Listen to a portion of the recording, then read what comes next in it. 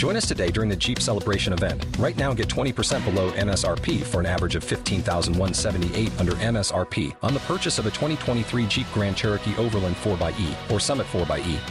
Not compatible with lease offers or with any other consumer incentive offers. $15,178 average based on 20% below average MSRP from all 2023 Grand Cherokee Overland 4xE and Summit 4xE models in dealer stock. Residency restrictions apply. Take retail delivery from dealer stock by 4/1. Jeep is a registered trademark. Okay, round two. Name something that's not boring. A laundry? Ooh, a book club. Computer solitaire, huh? Ah, sorry, we were looking for Chumba Casino. That's right, ChumbaCasino.com has over 100 casino-style games. Join today and play for free for your chance to redeem some serious prizes. ChumbaCasino.com. No purchase necessary. Void where prohibited by law. 18+ terms and conditions apply. See website for details. The following episode of Bread for the People is brought to you by Side Hustle Bread, Long Island's handcrafted artisanal bread company. Side Hustle Bread is a family-run virtual bakery that's bringing the neighborhood feel back to Long Island, one loaf at a time. Head on over to sidehustlebread.com for more information, upcoming appearances, and merchandise. My name's Jim Serpico, and this... Should I start with my name? Or should I start with This Is Bread for the People? Do you like it like this? Welcome to Bread. Or do you like it like this? Welcome. Ready? Welcome to Bread for the People. Mine... Is there a script?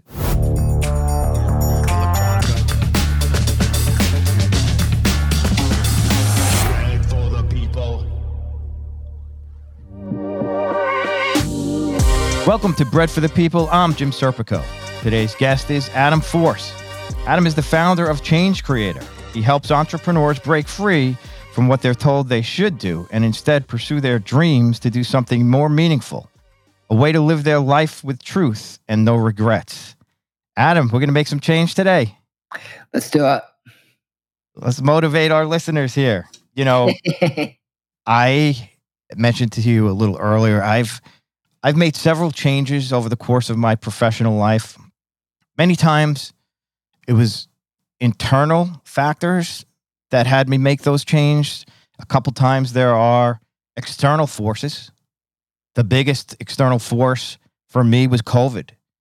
Prior to COVID, I had my own production company for about 4 years. And I was in a groove of commuting an hour and a half each way, which I didn't mind because I had at that point been doing that for over 25 years. I always commuted from Long Island to Manhattan. And for the production company, I would develop shows with comedians that I worked with and developed and pitch shows with my writing partner. And then COVID came and shut the whole business down. And we couldn't go into Manhattan anymore. We were in a co-working space and we couldn't go back for the unforeseen future. So we stopped. It was a month-to-month lease, and we decided, hey, we can't just throw away this money. We're going to put that on pause. Yeah. And I found myself with a lot of time, and myself and my family took a hobby that we had and started doing something for fun on Instagram that all of a sudden started to get some traction and people liking it and asking to purchase this bread we were making during the pandemic. And farmers markets became a thing because they were considered an essential business. And with the free time I had, my family and I started going to farmers markets, and we got into this thing we never thought we'd get into. And going back, it's like, I knew I couldn't go back to the city every single day. I knew my life was going to be different from that moment forward. Yeah. I didn't want to necessarily give up everything. But the other thing that had changed was where I used to fly to Los Angeles to take these meetings. To this day, they still don't take those meetings in person. Right. So there was this tremendous change thrust upon us.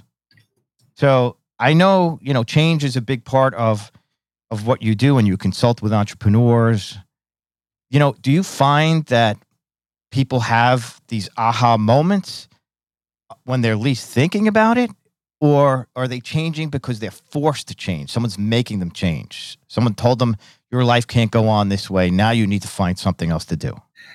When you're talking about early stage stuff like that, my experience has seen that it's a variety of circumstances. Obviously, there is forced change, which means some external force is creating a pain in your life that you have to now respond to, or 80% of the people I've interviewed, and I have done, I don't know, about 300 interviews on our show, it's usually a travel experience that inspires them to change something significant in their life. And that usually relates to the work that they're doing, right? We've all heard the whole story. What I do isn't meaningful, and they want to do something more important to them and all that kind of stuff. So, yeah, travel is a major motivator that inspires that kind of thing. What's an example of what do you mean by that? How can travel motivate somebody or discover that they want change?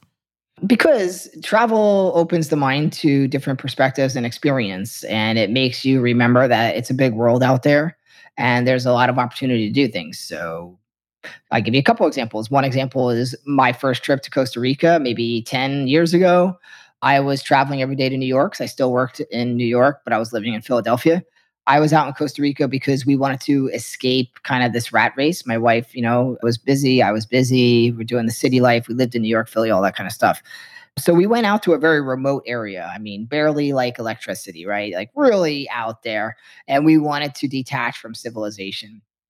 Being in that circumstance really had me thinking. I literally have a picture of when I was sitting in this almond grove, basically, which is where it meets the ocean. It's like these, trees and I'm sitting in there looking out at the ocean, and I'm just saying, 10 years from now, am I still going to be working in corporate, kind of like waking up every day and doing this routine?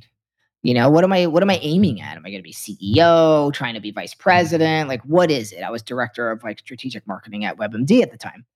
And I just realized at that moment, I was like, dang, I can't imagine. I cannot imagine 10 years from now still doing this.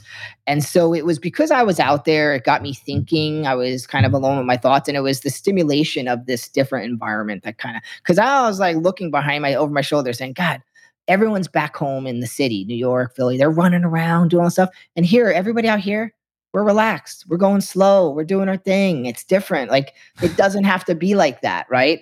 And it made me think these thoughts, which then that is when I decided I had to change the trajectory of what I was doing, right? So what did that look like? Well, the idea of doing that 10 years from now was very painful to me. So that was painful enough for me to say, when I got back, I lived in a 1-bedroom apartment in Philly, and I would wake up at 3:30 in the morning every day. And I had since it was 1 bedroom, that means my computer was in that bedroom, which means my wife got to have the enjoyment of me being on the computer at 3:30 while she tried to sleep. And I would do work. I had no idea what I was trying to figure out at the time. I just knew I needed to figure something out. And then I'd get out of the house by 7 o'clock and go catch my train to New York, come back. And I did this for a few years before I started my first business, which actually became Change Creator. Oh, wow. That's Yeah. awesome. Well, actually, As I listened to you. Yeah. Okay. What was the first? I ran a record label out of New York when I was living in New York. So I had a record label there. We did all kinds of fun stuff from the party scene. It was a dance music record label, and we were flying in artists from all around the world, doing record release parties and shows and all that kind of stuff. That was my younger wild side. That's fun. Yeah, man. Sounds pretty creative. Yeah, as I listened to you talk before, there's so many things that pop into my head and questions.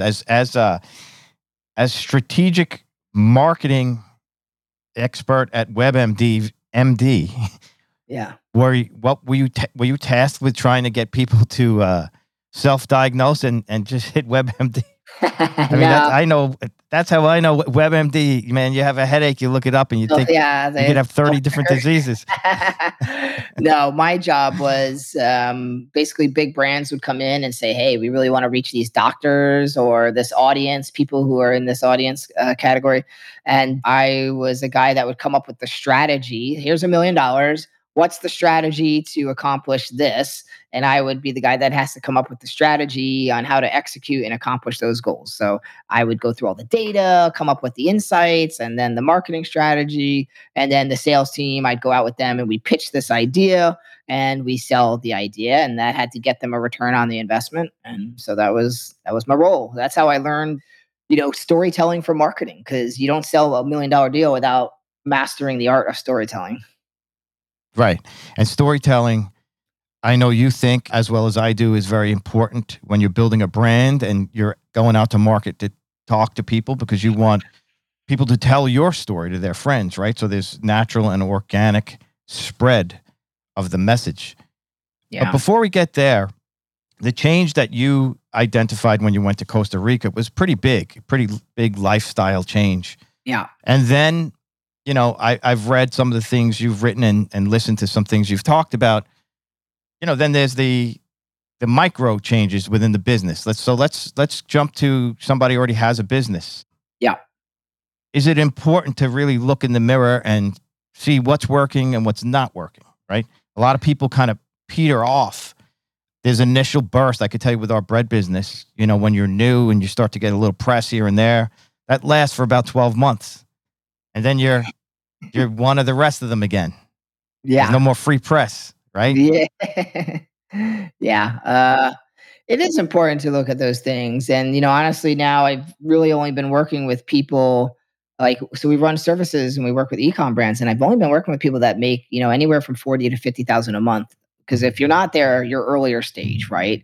And that comes with a whole other world of just like they need to learn and go through a lot of different experiences, right? It's very different. So to your point, yeah, you should be looking in the mirror and what's working, what's not working. And I guess where people get hung up is in those early stages is they say, well, the money's not important to me. This is my passion. And, they burn year after year sinking money versus making money because that they just told themselves that it's not important. Or they're going through and they have this passion for something. And so no matter how bad it gets, they stick with it and they don't know when to look at that and analyze the situation and make an actual change. They're afraid to change it because no, that's my baby. That's my, example. We ran Change Creator Magazine as our first product. This was a huge mistake, okay? Because high overhead. Think about it. All the writers, designers, everything from building out the apps, like all the stuff. And then you have this low ticket price point. Oh, here's $15 for the effing year of all of our hard labor, right? Like you need massive scale. And so that's very difficult. And so not only did I get by issue 7, Ariana Huffington, issue 8, Tony Robbins, like I had all the big names. It didn't, I don't know if I can curse. Didn't effing matter. You could curse. Okay. Yeah, you could curse. Man, okay. Like that stuff is not going to bring in the big bucks. Okay. And so I invested. Wait, let me ask a question right there. Yeah. If that's not going to bring in the big bucks, what is? Like, it seems like the goal with these things are to get those big names and leverage off of the big names fan base a little bit. You think. And also those big names are providing value, no? You do get something in return. It's brand equity.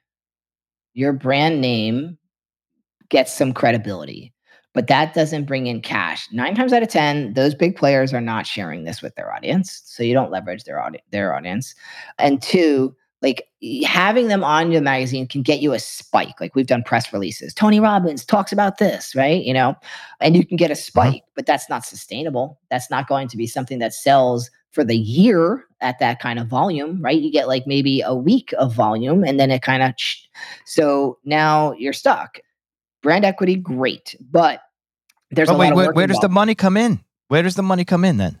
The money comes in when you're smart enough to focus on things that really make you money. So I shut the magazine down. I was my hard decision. So you talk about looking in the mirror and making decision. I had to say, wow, we can't focus on this and what I think we really need to do to pull in cash flow the way that we need to. So I have to make a hard decision. Do we detach this, right? And so we kept it live as a library of content in the app and made it $1 a month to subscribe. And we just put it out there, but we're not producing new content. Then I connected our website, so blog articles feed in there too, right? So now we have a content library of premium interviews and content. Tony Robbins, Richard Branson, they're all in there. and anybody can read it for $1 a month. And now we have that. And that just brings in ongoing revenue. And so we left it there, but we're not producing new content. Now all of our attention at that point in time went to developing a course. We sold that course, $2,000 per customer, right? And we got cash flow going. Now that's a product we were really able to sell and make some cash. We can run ads. We can do all these things. And then we get into another big pivotal moment where I decided that I wanted to offer services to people because everybody in our course was knocking on the door. Hey, Adam, can you do this? Can you do this? And I was like, we're not really a service company. And then I decided to give it a shot, and we did it. Had some very interesting results. What service? What service are they asking you to provide? At the time, they were asking, hey, you're teaching us in your course how to take storytelling into your marketing and apply it to your website and digital assets, right? Well, I don't know how to do my website stuff. Can you help me with the website? So it became website. Help me with building my story out on the website to sell more, right? And that turned into supporting specifically e-commerce brands and then sales funnel systems. And now we do the whole thing. We bring in the traffic by running ads. We set up your site and sales funnels. And we basically focus on one thing. We sell more for you, period. That's all we do is we sell. And we got very good at that. And guess what? That I can get on the phone with somebody and I can sell a $20,000 deal a lot easier than I could sell a $10 magazine subscription. That makes a lot of sense. You know what else makes a lot of sense? Ladies and gentlemen, I have just decided to close this podcast. Hey, guess what? It's now going to be premium content. I did a podcast every week for the past 5-6 years. And in the past 2 months, I haven't posted a new episode. I haven't done a social media post probably in the past year. You know what I mean? I'm even violating the ultimate rule of not emailing my list. I got people coming in my list every day. I'm on lead magnets. They go through my nurture series and stuff. But after that, I'm not writing any emails. I'm not doing anything. All I've decided to do is focus on my clients and make them crush it, because now that gives me marketing power. I have a client who just gave me a video review saying, there is no other team like it out there in the market. Adam and his team got me to $100,000 a month in month 2 of working together, right? Changed our whole business. But the only reason I was able to get those results and do that is because I decided to focus on what was most important. And now that's going to give me tools to grow even further, right? And guess what? If I want to now run courses and do a magazine, I have the cash flow system running like a well-oiled machine, right? I built it. So basically, in a long story short, I did the right things with the magazine at the wrong time.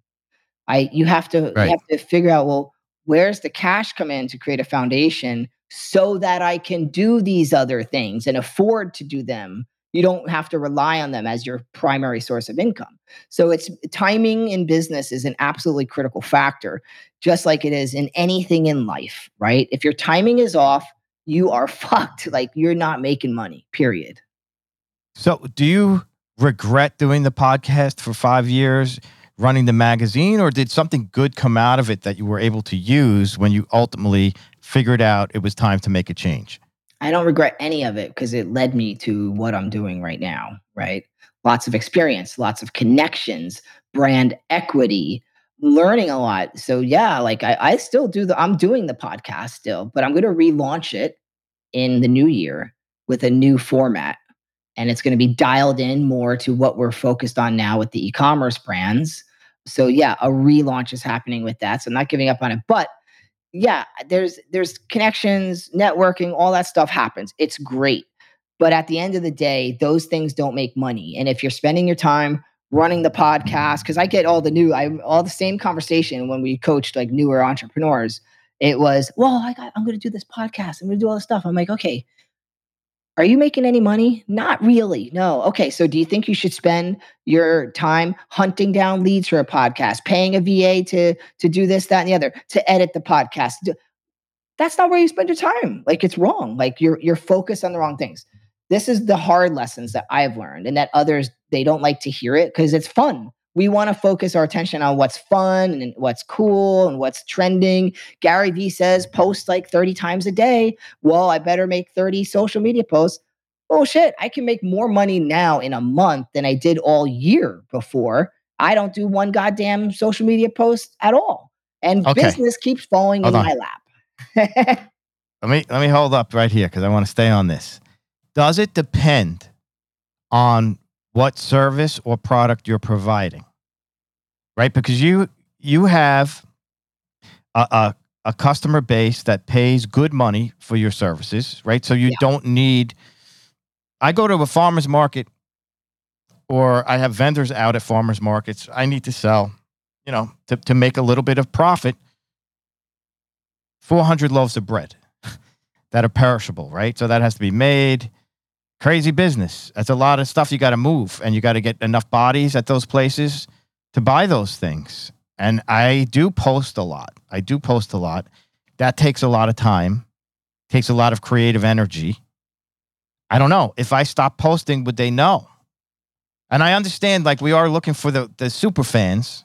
We are looking for, as some people call it, the smallest viable audience to come and become repeat buyers. So they say. But don't you have to post? So they say. Well, I just spoke to Brendan Kane. He's done over like $1 billion with like working with clients and stuff, running ads and everything. And he's known for his book called Hook Point. So we had a conversation the other day, and he was telling me how what goes viral is when you can create content that's relevant for your audience. Yes, relevant for your audience, of course, duh. But it's going out to the generalist, okay?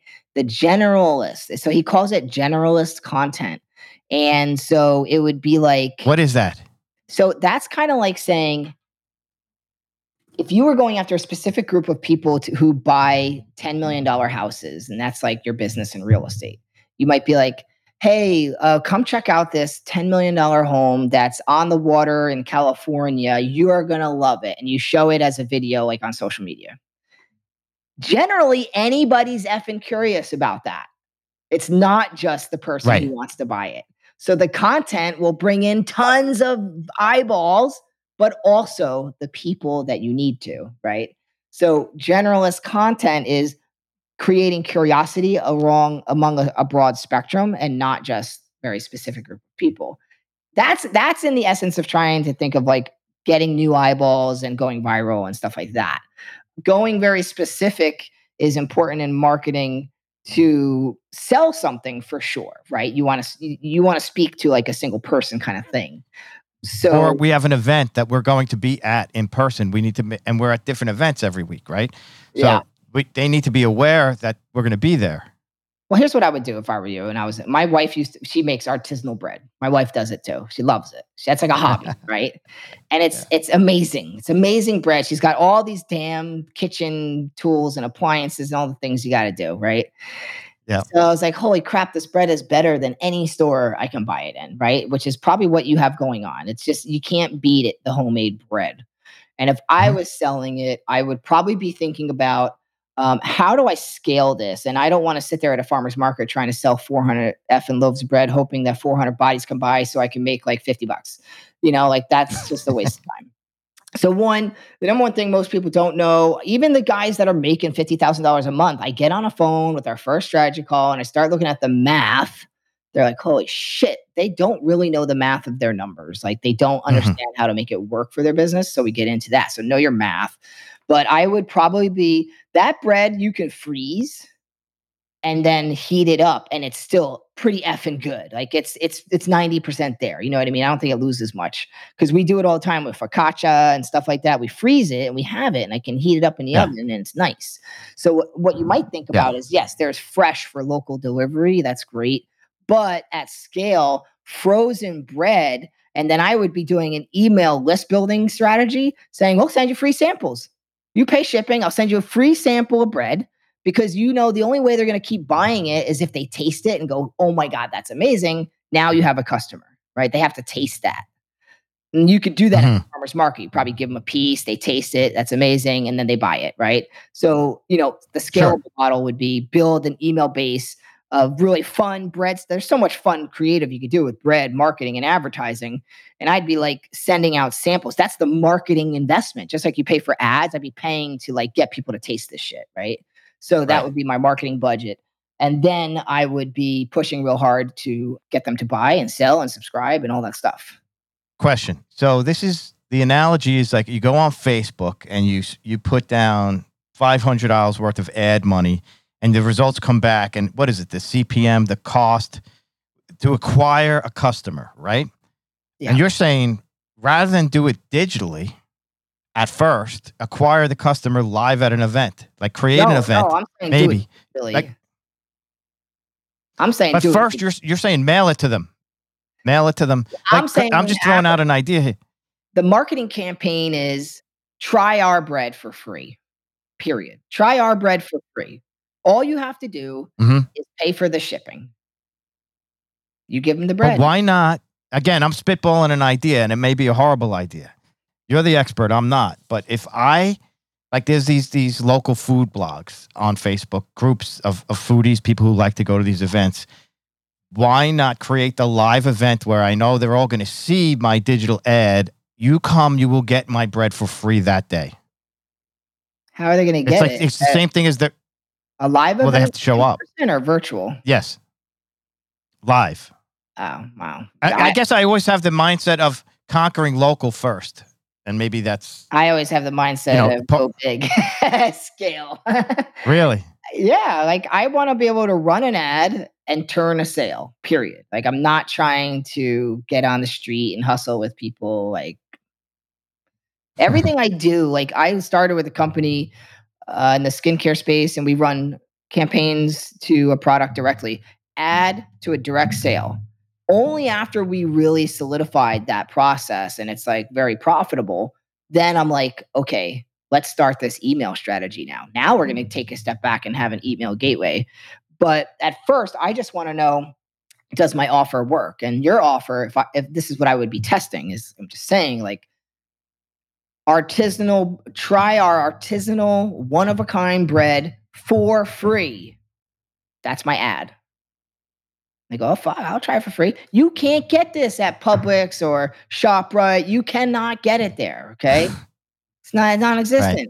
And I know that you've tried their bread and it's like, oh, it's okay, it'll do. But don't you want something great? And so this is handmade artisanal bread. Try it for free. Why are we doing that? I'm willing to pay for you to have that. You just pay the shipping because now I have your credit card information, right? You pay the shipping. And not only on the next page could you be upselling them something to buy the actual bread, more of it at a great discount, but you're getting their contact information, you're building your list, and it's going to cost you very little to build that list when you're giving away free bread. You send them like a sample pack and they get to taste it, and then hopefully they buy it. So whatever the number one seller bread is, that's what I'd be using as my hook. And I would be getting the whole objective there, without getting too deep into strategy talk, is to get people to taste the bread. And I'm willing to pay if I know that when someone tastes it, like at the farmer's market, they put it in their mouth and they go, fuck, that's good. That is good.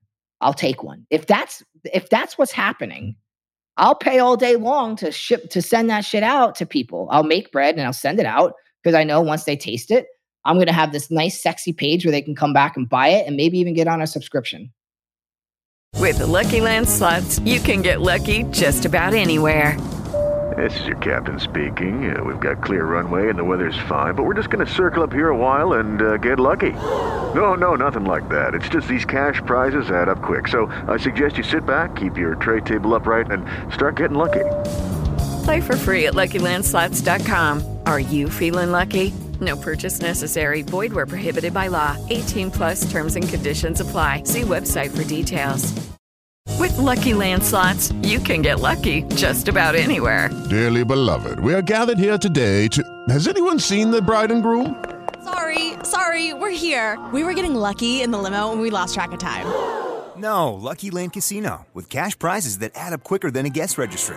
In that case, I pronounce you lucky. Play for free at LuckyLandSlots.com. Daily bonuses are waiting. No purchase necessary. Void where prohibited by law. 18+. Terms and conditions apply. See website for details. Mind-blowing. Yeah. What about text list versus email list? I like email lists, and I have not done enough with text lists to give a good take on it. I think it's very valuable, but it's a more personal space. and it has to be just leveraged. But I think there's a lot of value in the text messaging space, especially I've seen some of my customers who do text messaging for their follow-ups on abandoned cart, and 40% of their revenue comes from those follow-ups. Abandoned cart. I mean, I see that feature. I do my own website because listen, we've been bootstrapping this side business, and I see that feature a lot. But it's I guess to use it effectively, it's not as much. It's not so easy to set it up. Like you could put that plugin on, you could turn on the abandoned cart feature, but exactly how to harness it, I'm not sure. Yeah, it's just connecting an email service provider that will send an email. Like a MailChimp. Yeah, Klaviyo, MailChimp, ActiveCampaign, you name it. I hate Klaviyo. That's just me. I love ActiveCampaign. I think that's the better tool, but there's a lot of good tools out there. Depends what you need. All right. So I've heard you also talk about social entrepreneurship. Could you tell us exactly what that means? It just means you're kind of starting a business to solve a social or environmental problem. So, a business with good intentions. It could be like a zero waste fashion. Our fashion products, we make clothes and we don't have any waste, which is polluting our oceans and all that stuff and filling up landfills. We also pay the women who make our clothing fair trade. That is a social enterprise. The cleaning up the ocean, like For Ocean Company, like that's a social enterprise, like stuff like that. I work with companies that are like 100% natural, organic skincare products, no toxins, healthy for you. Like I see that that's a great brand with a great product that I want to get into more people's hands versus the other products with the toxins and stuff like that, right? So it's going to be companies like that are having good intentions behind them. Mm-hmm. And how important do you think that is to, like let's just keep using a bread company, right? There's a lot of types of bread. There's bleached flour. There's unbleached flour. Like obviously, bleached flour causes cancer, or at least tests say that it's not good for you. And it's so much cheaper that a lot of the bread produced in supermarkets do you use inferior flour to artisan bread makers like myself and what your wife does. But it's got to be genuine, doesn't it? You want to naturally want to do that. You don't want to just come up with something as a marketing strategy. A lot of people do that and then they don't execute. That's called greenwashing. So they kind of do all that stuff. But yeah, of course it should be based on intention because it becomes part of your story, right? Here I am. I got a brand that close with. I'll stick with the same brand for continuity here. She started as this all natural skincare brand because she's a mom of 4. She had certain ailments that were problematic. She found out through her research all these toxins that they eat or put on their skin. And so she started making products that were non-toxic for her and her family. People really liked it. And now she has this great product. So she started selling it to other people. So there's a story about why she did this and what the intention behind it. So you can always I think everybody can step into that space, but while that is important to customers, it's not why they buy. Mm-hmm. If people think attaching that to their business, it's nice to have, but it's a secondary component to why people buy. It's not a primary decision factor. Right. When you consult on branding, and branding is something I think about a lot, but there's also, I think sometimes people confuse the term with like packaging, physical branding, versus the story. And then there's like the whole 360 of the brand, right? Could you expand on what branding really is? Yeah, I mean, I guess in simple terms, I just look at it as like the persona of the brand. Like, what is the personality? What is its values? What does it look like? Right. So you could say, let's say, somebody, you're the Leonardo DiCaprio of bread making. And that paints a picture to me of like his temperament, his style, his look, like all that kind of stuff. Right. So branding is the compiling of many parts of a business. And that is, what's the mission? What is the tone? What is the personality? What's the culture? You have all these elements that make up the brand, right? So branding is really just kind of how you're presenting yourself to the world as like a persona, if you will. It's not just So if you're a visual identity and logo. There's the story is obviously part of that because it's part of like who it is, right? That the way the story is developed is kind of like usually coming from a founder's starting point, and the epiphany is just like my Costa Rica story, right? right. And do you ever come across companies that bring you on that have some of those factors in play? Like maybe they have a really good physical look, but maybe they don't have like the complete personality. Yeah. Or do they not have the story? Do they sometimes have some of the components of good branding, but not all of it? And is that where you guys Sometimes, come in? sometimes, but most times it's not on purpose. Like people will start selling because they have a good offer and a good product. And then they never formally really map out the brand.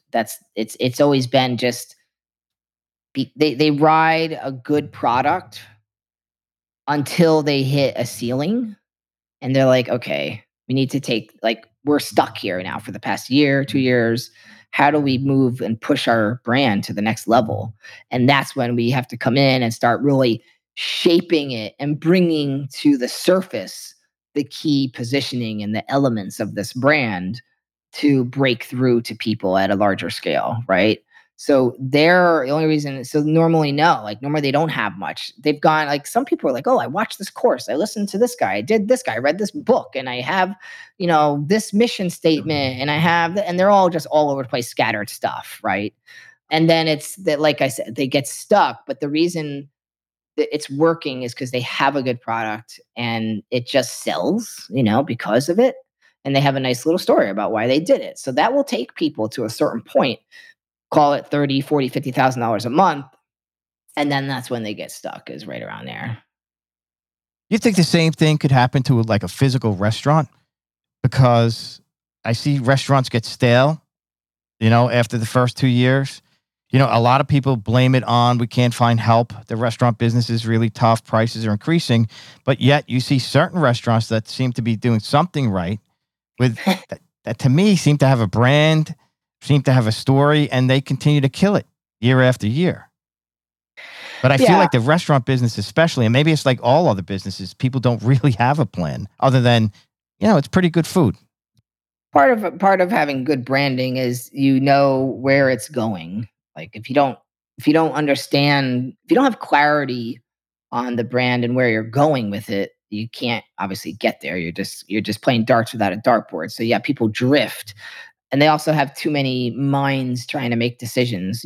Gordon Ramsay's going to be the best guy to ask about the restaurant business, but at a surface level, most times big menus, shitty food, don't really know what direction they're taking things, lack of clarity. Lack of clarity is probably one of the biggest problems for entrepreneurs. And if they're confused, the customer is confused, right? They're never going to buy if they're confused. So they have a million ideas and they're like a dog chasing a squirrel. Every little squirrel that jumps up is a new idea and they want to chase after it.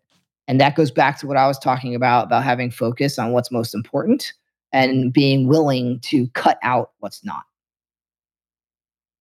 By the way, comedians, I've represented many comedians in my time. Same exact thing. There's a lot of them, talk to one person. Oh my God, this person said I should do this. Oh, I met this person. They produced this. Oh, they're going to get me famous. They're going to do this. And they don't really have any focus on who they truly are, and what they want to do. At the end of the day, they're just brands too. It's a big problem. Yeah. Vision and clarity. It's key. The single mind thing, I did see you talk about that before as well. I have a problem with groupthink, especially if there's no hierarchy.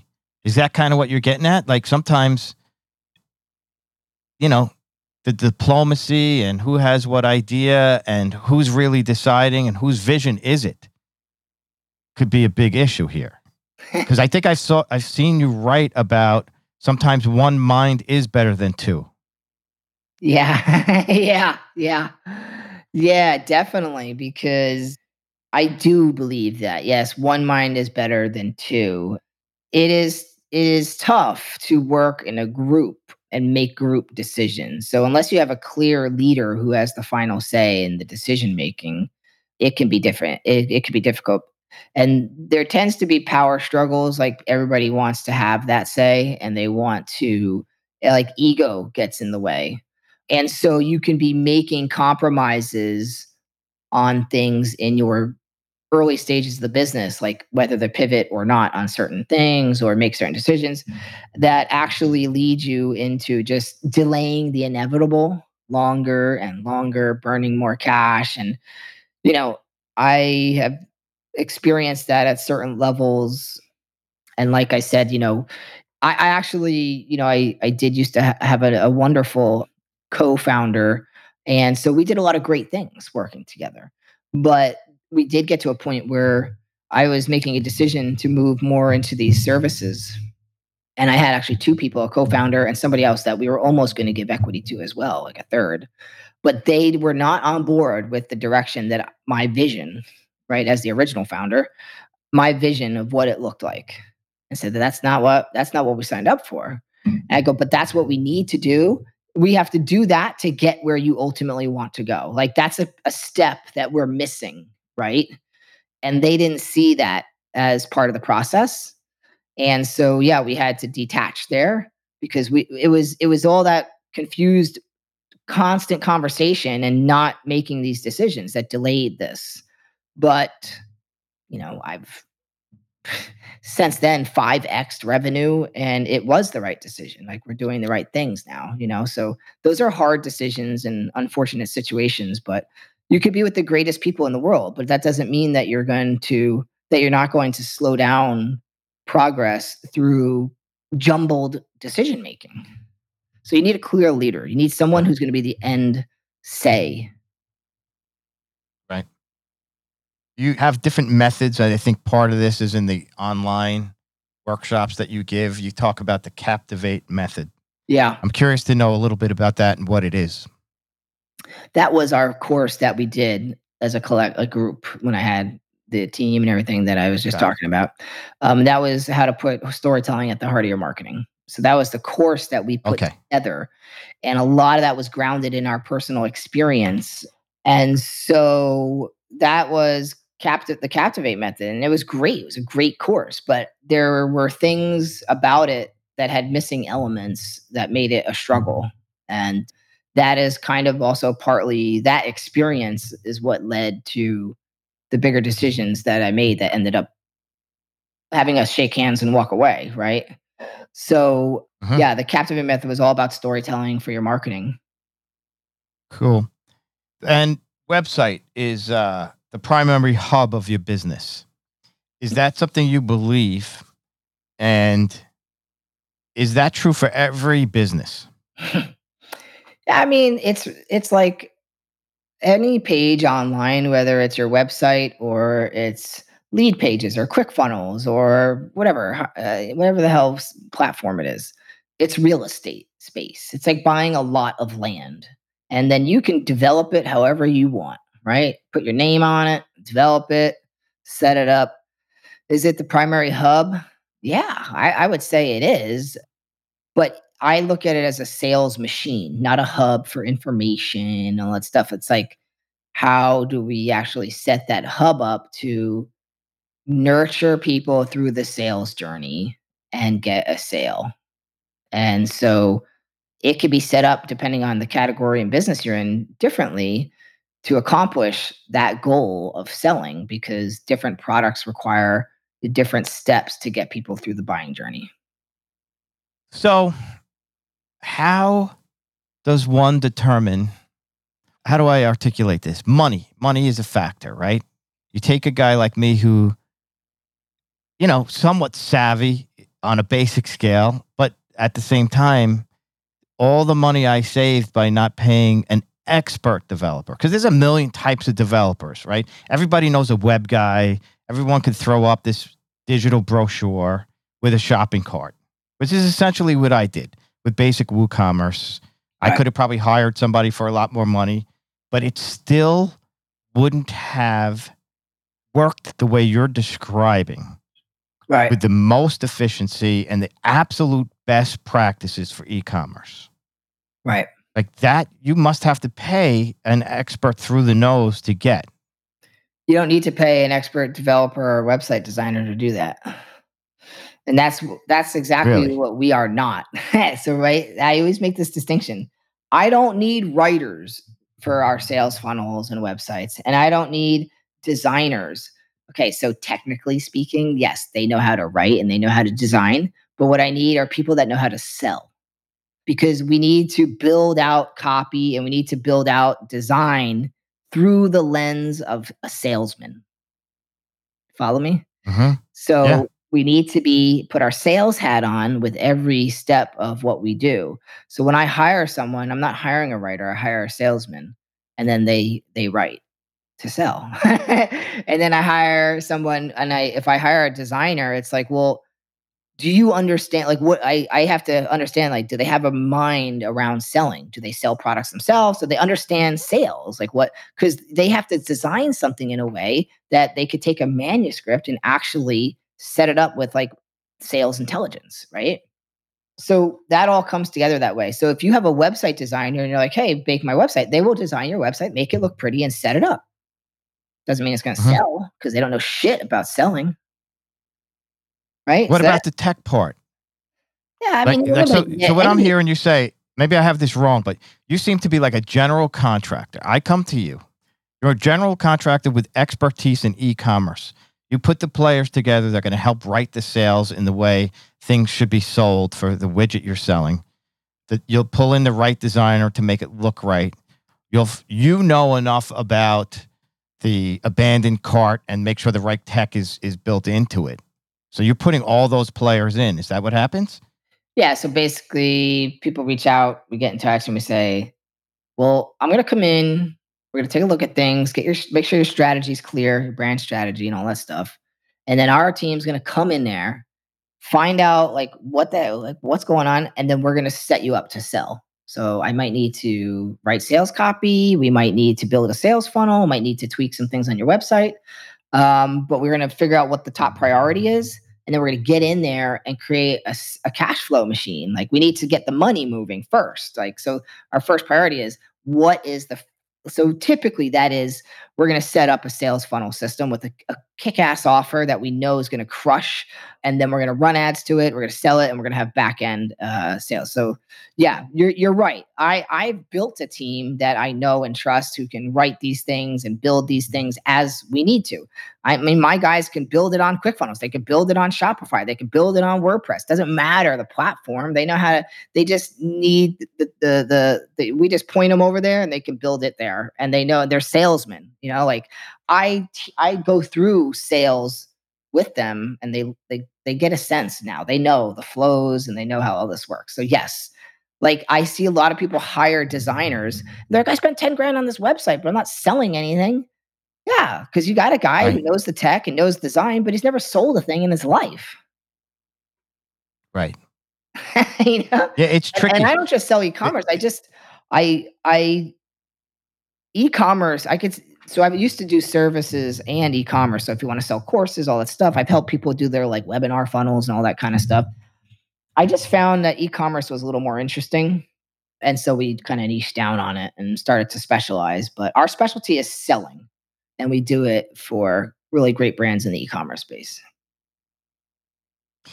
You don't have to name the brands, but what areas of expertise? What do they sell? What types of Yeah, things? so just to name a few, to give you like a variety, would be health and beauty.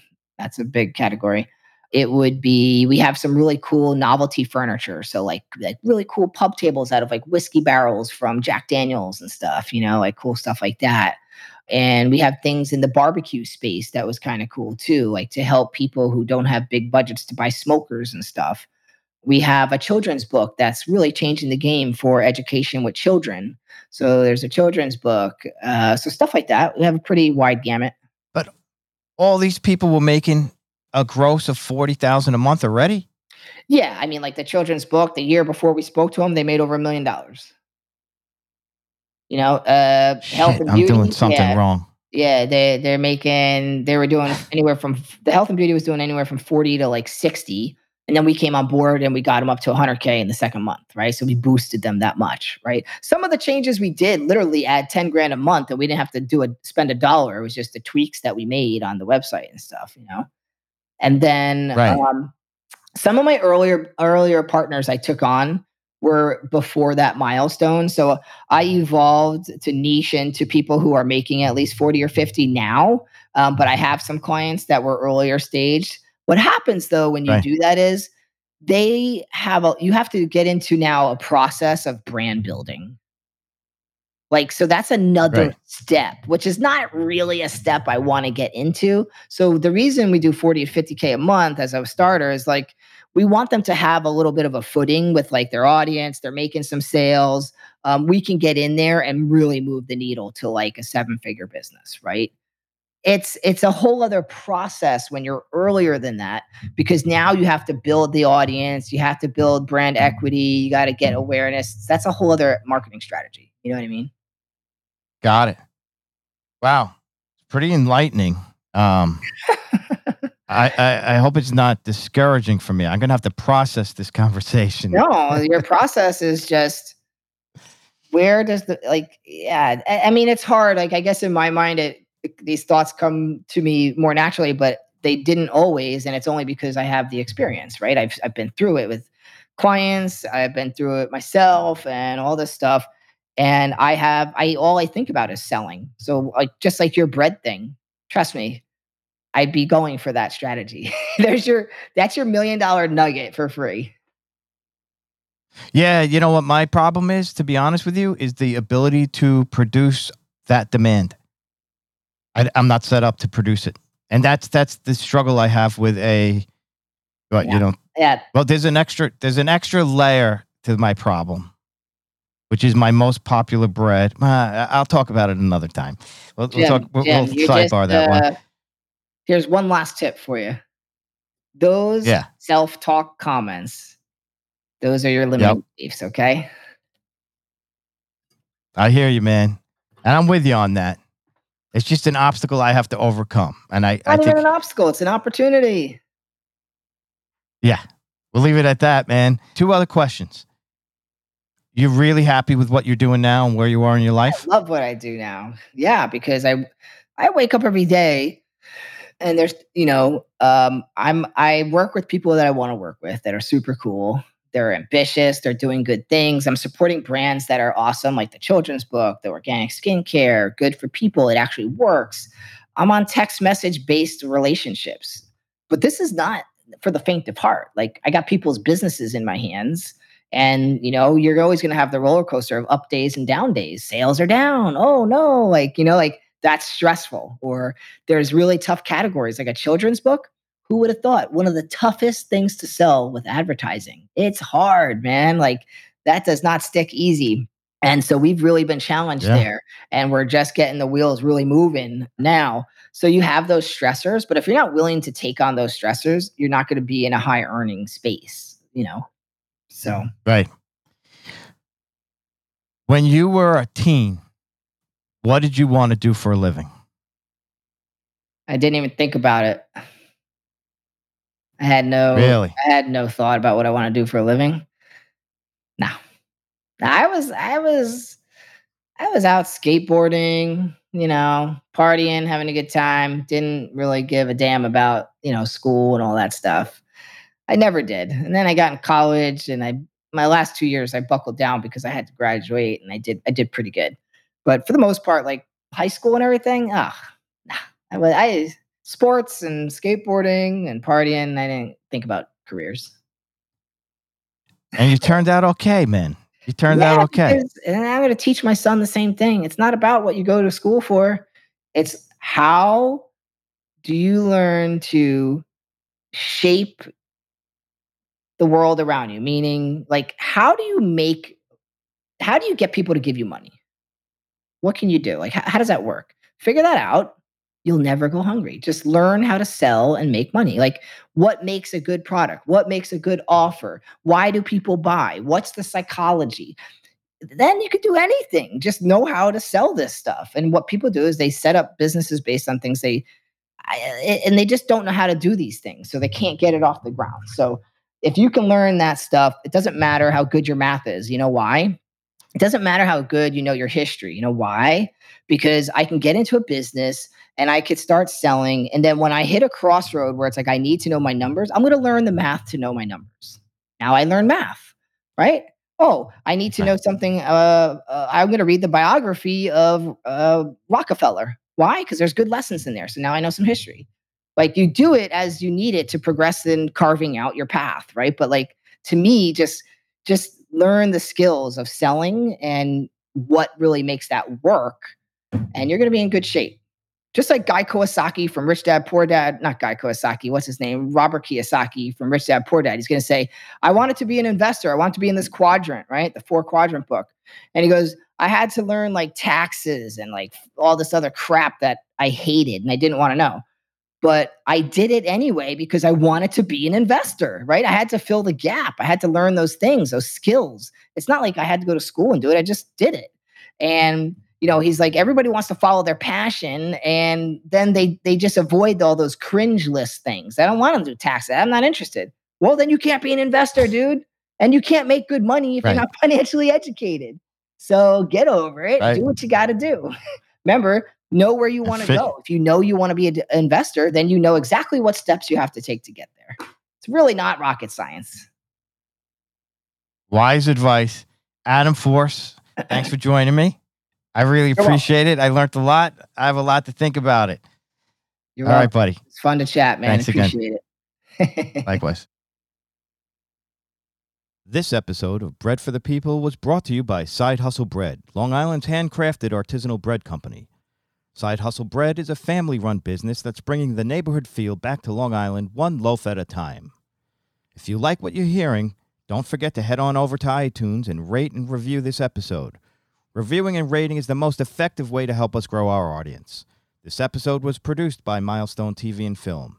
I'm your host, Jim Serpico. Blessed be the bread, everyone.